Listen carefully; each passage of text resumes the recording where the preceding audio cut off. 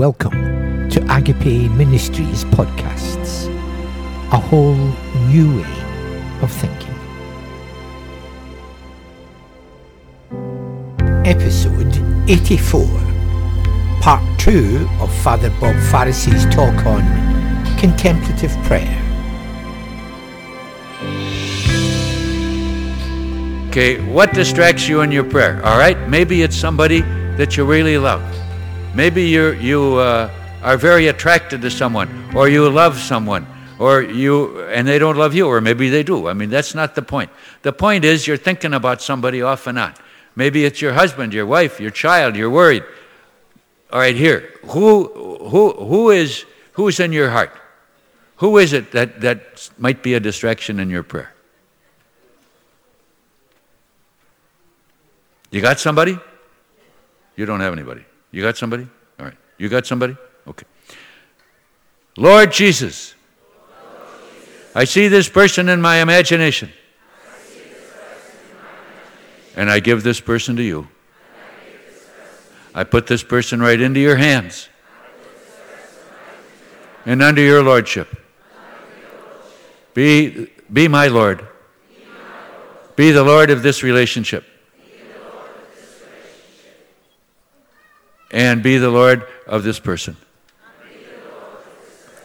And I just keep giving this person to you. Amen. Please be seated.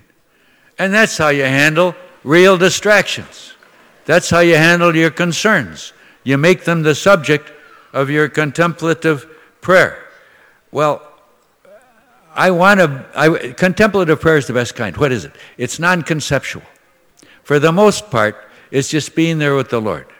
But you might say, I can't do that without distractions. All right, I showed you one thing you can do about distractions.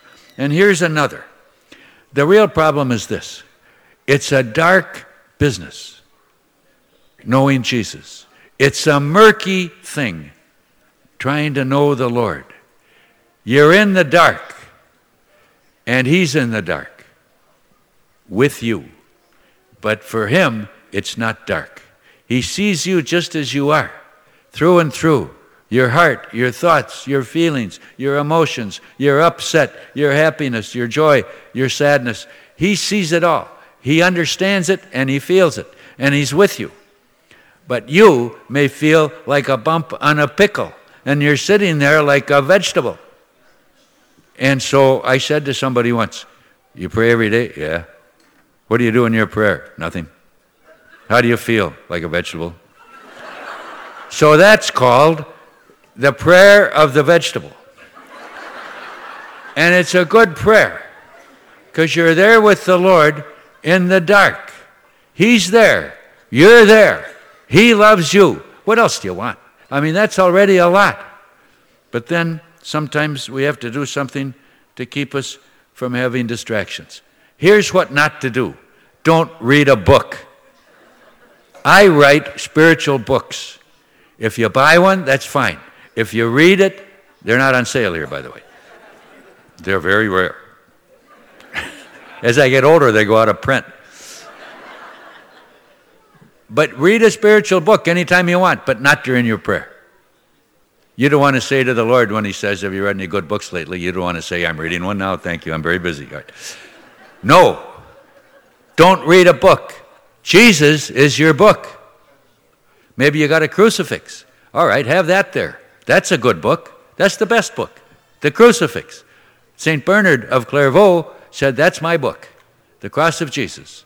Jesus on the cross, the crucifix. That's my book. That's a good one.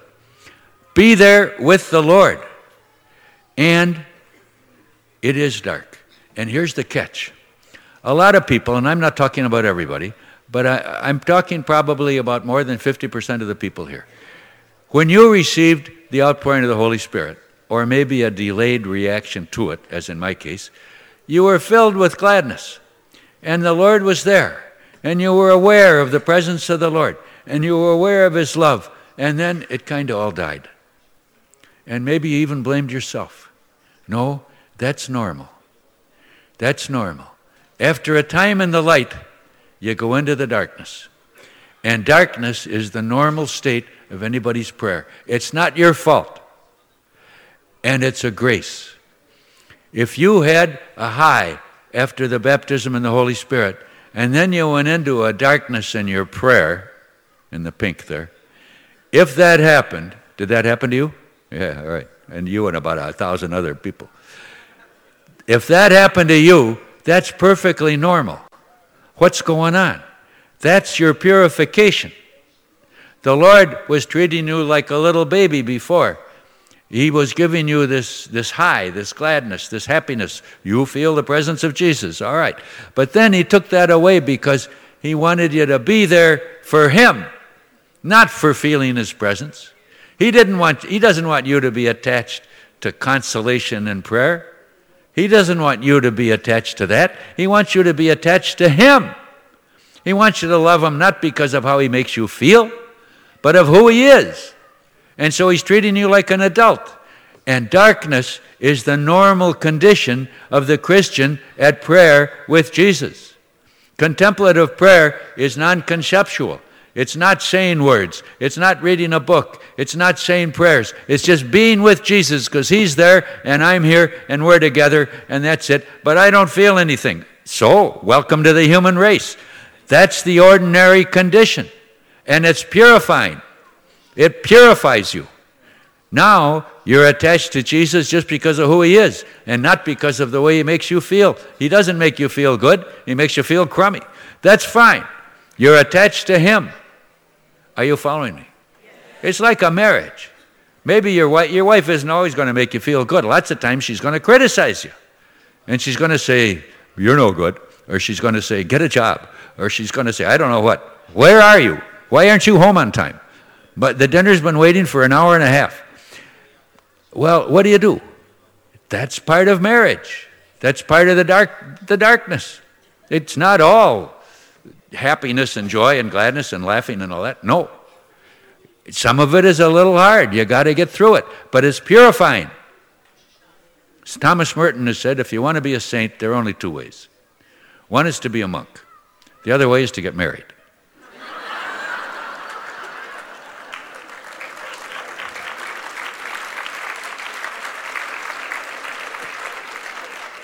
When you're married, you learn about love. And you learn that it's not easy. You got to hang in there. And that's true of your prayer. That's true with Jesus. You got to hang in there. You got to be there in the dark. Darkness is the ordinary condition. Oh yeah, but I mean, what do? I'm not reading. You told me not to read. Now what do? Here's what I do, and what a lot of people do. You repeat a prayer, like the name of Jesus. That's called the Jesus prayer. Oh, I mean, it's one version. You just say Jesus over and over. Or you might use an ejaculatory prayer, like, Jesus, help me. I said that, I told this story when I was here years ago, so if you've heard it, try to laugh anyway, okay? My mother was in a nursing home when she was older, and I went to visit her, and she said, I don't know what to do. She said, I can't go to Mass. I can't receive Holy Communion. She was just out of it, totally, in a wheelchair and just bombed out on drugs. She said, I can't say the rosary. I can't pray. I can't read. I don't know what to do. What'll I do?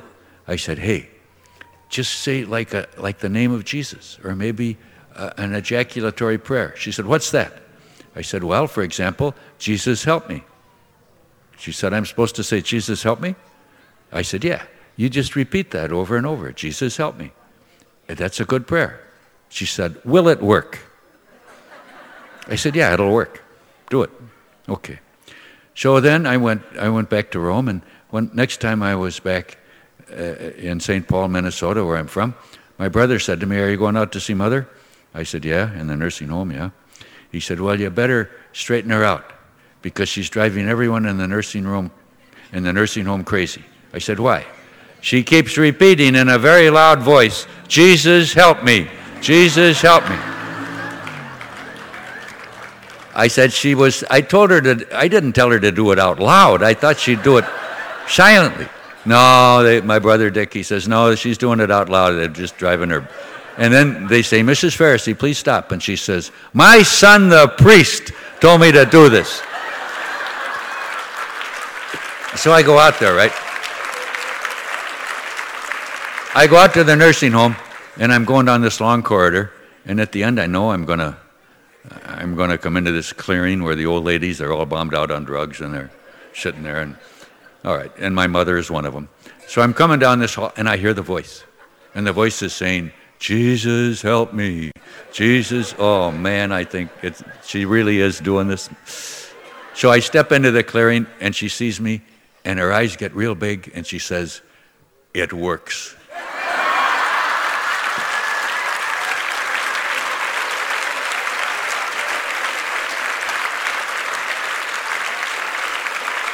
That's a true story. If you know my mother, you'd really think it was funny. Okay, so that's what you do. You just take the name of Jesus, or some short phrase like that. Jesus, I love you, or just his name. And you put it in your heart, and you let it repeat itself silently. And that way, you're centering yourself on Jesus. It's called centering prayer. You're centering yourself on Jesus' name, and that way you're centering yourself on him. And it's a way of avoiding distractions. When I say don't read prayers, I don't mean don't say the rosary. Because this thing that I'm telling you now about repeating the name of Jesus, some people here already do this. It's the same as saying the rosary. What are you doing? You're setting up a block in your mind. You're blocking out distractions. You're blocking out thoughts. When I'm saying the rosary, am I thinking about the Hail Marys and the Our Fathers? No, I'm not. I'm meditating, as they say, on the mysteries. I'm thinking for the first mystery about the Annunciation. I'm not really thinking about it. I'm kind of getting into it. I'm kind of getting with the Blessed Virgin Mary and all that. I'm kind of in the framework of the Annunciation. I don't have any kind of visual or graphic imagination because I think I ruined it when I was younger. But I can kind of be with Mary, right, in this setting. I'm just with her there in the first mystery. I'm kind of like, that's what I'm doing. And I'm not thinking about the Our Father's words or about the words of the Hail Mary. And that's how you can pray. You can do that with the name of Jesus. Put it in your heart, let it repeat itself very slowly, and you're just centering yourself on Jesus. Let's do it. Pray with me. Lord Jesus, I ask you to help me to put your name in my heart, where you are. And I want to repeat your name in my heart. Silently, very slowly, and center myself on you. Amen. Let's do it for about a minute.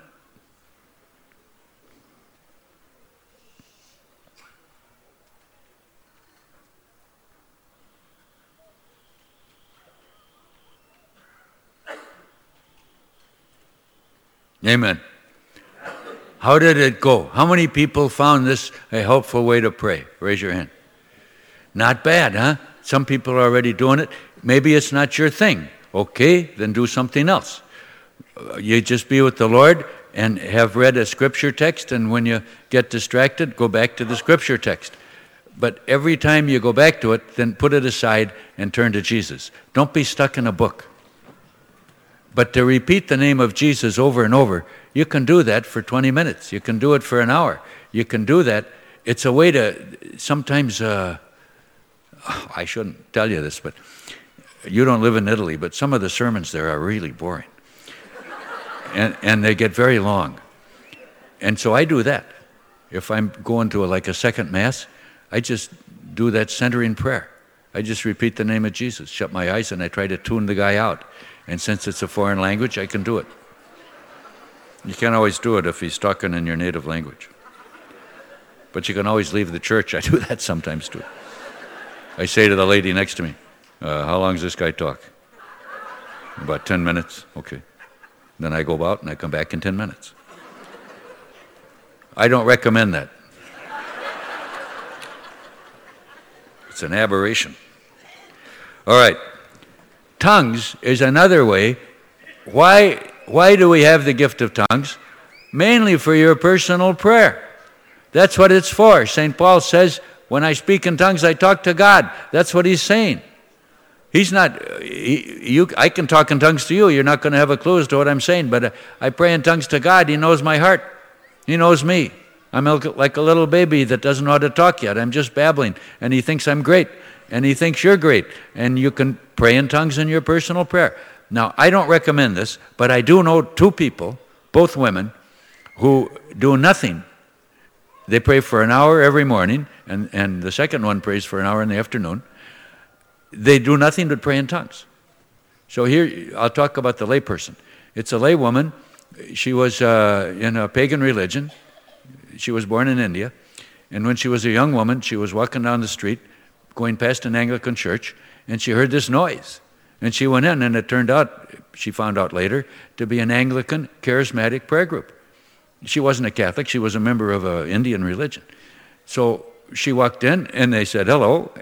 And they laid hands on her, and they sang, Spirit of the living God, fall afresh on her. And she got baptized in the Holy Spirit, and she started singing in tongues. And eventually she became a Catholic. Now she prays an hour every day. She has a family and everything, but she prays an hour every day only in tongues. That's all. 1 hour singing in tongues. And I know another person who's been a Catholic all her life who just, that's the way she prays. She prays in tongues for 2 hours a day. I don't recommend it. It's an extreme case. But I'm saying, what are they doing? Non-conceptual prayer. Tongues is noisy contemplative prayer. It's vocalized contemplation. It's a good way to pray. If you have distractions and you're trying to do this Jesus prayer and it's not getting anywhere and you're still concerned, pray in tongues, under your breath. In my family, I wouldn't, if I'm home with living with one of my brothers, for example, I don't sing in tongues out loud because they already think I'm pretty crazy. But they haven't had me committed yet. So you don't want to do this in a loud voice. But you can pray under your breath, under your breath in tongues. And that's a good way to pray. Or you can use the Jesus prayer. Well, should I pray every day? Yeah, you should. How much time? That's between you and Jesus. And that depends on your day and on your circumstances, when you do it and where you do it. But yes, you should have a quiet time with the Lord every day, one way or another. Why? Because that's what commitment is about. Love is about commitment. If you love someone, you're committed to that person. That's why people get married. It's a commitment. People are committed. Just because your child gets drunk or runs away or beats somebody up or gets arrested, you don't stop loving that child. You're committed to that child. And what's more, you put in time. You put in time with the one you love. I mean, if you don't put in time with Jesus, you're like the husband that says, I really love you guys. I love you, my wife, and my children, but I'm working for you. That's why I'm out all day and why I don't come home until midnight, because I'm busy helping you. It's all for you. Yeah? Well, how come you're never here? Because I love you so much. That doesn't work, does it? If you love someone, you spend time with them. Maybe not a lot, but some, 20 minutes a day, 25 minutes a day, 15 minutes a day, an hour a day. You spend time with that person. Not everybody can get to daily Mass, but everybody can find a few minutes. Maybe it's on the bus. Maybe it's walking. But you can find it, and you can say the rosary, or you can use centering prayer, saying the name of Jesus. That's contemplative prayer. You might say, well, contemplative prayer is for monks. And that's what every priest will tell you, and they will. What they don't know is that is the big grace of the baptism in the Holy Spirit. Don't tell me that you've been baptized in the Holy Spirit and you don't have the grace of contemplative prayer. You do. That's the biggest grace. Not everybody prays in tongues. Not everybody has prophecy. Not everybody can pray for healing. Not everybody has the charism of deliverance. Not everybody has the charism of organization and leadership like Miles. Not everybody has those gifts, but everybody that gets baptized in the Holy Spirit. And I don't care how old you are. Are you listening to me? If you've received the outpouring of the Holy Spirit, you can pray the way I said. Contemplation. Putting Jesus in your heart and praying very slowly, repeating his name, just being with him. We all contemplate. When you go to Holy Communion, what do? You go back to your pew and for a few seconds, a few minutes, you shut up. That's contemplative prayer. Extend that. What do you do when the priest elevates the body of the Lord? You're looking at him. You might say a word or two like, my Lord and my God, or I believe, or something. But mostly you're just adoring Jesus. And the same thing when the priest elevates the precious blood. That's what, like the other day, the priest, maybe it was last night, the priest said Mass here. And he held Jesus up for a long time, right? I thought that was good. What are you doing when you're looking at Jesus? Nothing. Or maybe you just say a few words. But mostly, that's contemplative prayer. Contemplative prayer is just being with the Lord, adoring Him, worshiping Him, praising Him. You can do it in tongues. You can do it very quiet, with quiet in your heart, or you can do it repeating the name of Jesus very slowly in your heart. But that's what prayer is. To get started, you might need to read a little bit of a spiritual book, or ideally, read a little bit from the New Testament, or maybe the Gospel of the day, or the first reading, or half of it. But then, put it aside.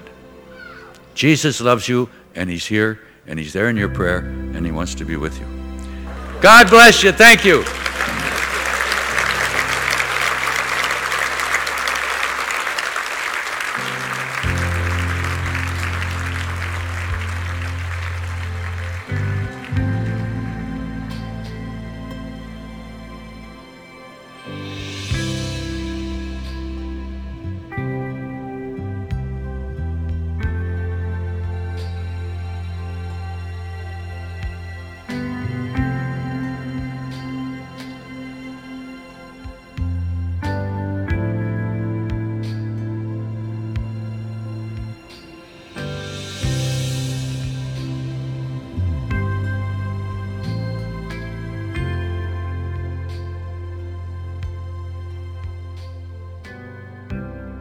So thank you for taking the time to listen to these episodes. Our prayer is that as you listen and reflect on these teachings, that you'll be encouraged to continue your journey to maximize your potential to have a good and a happy life. So sign in again next week for more teaching on how you can follow the Jesus way to experience your life as filled with meaning, purpose, and joy. So God bless and stay safe.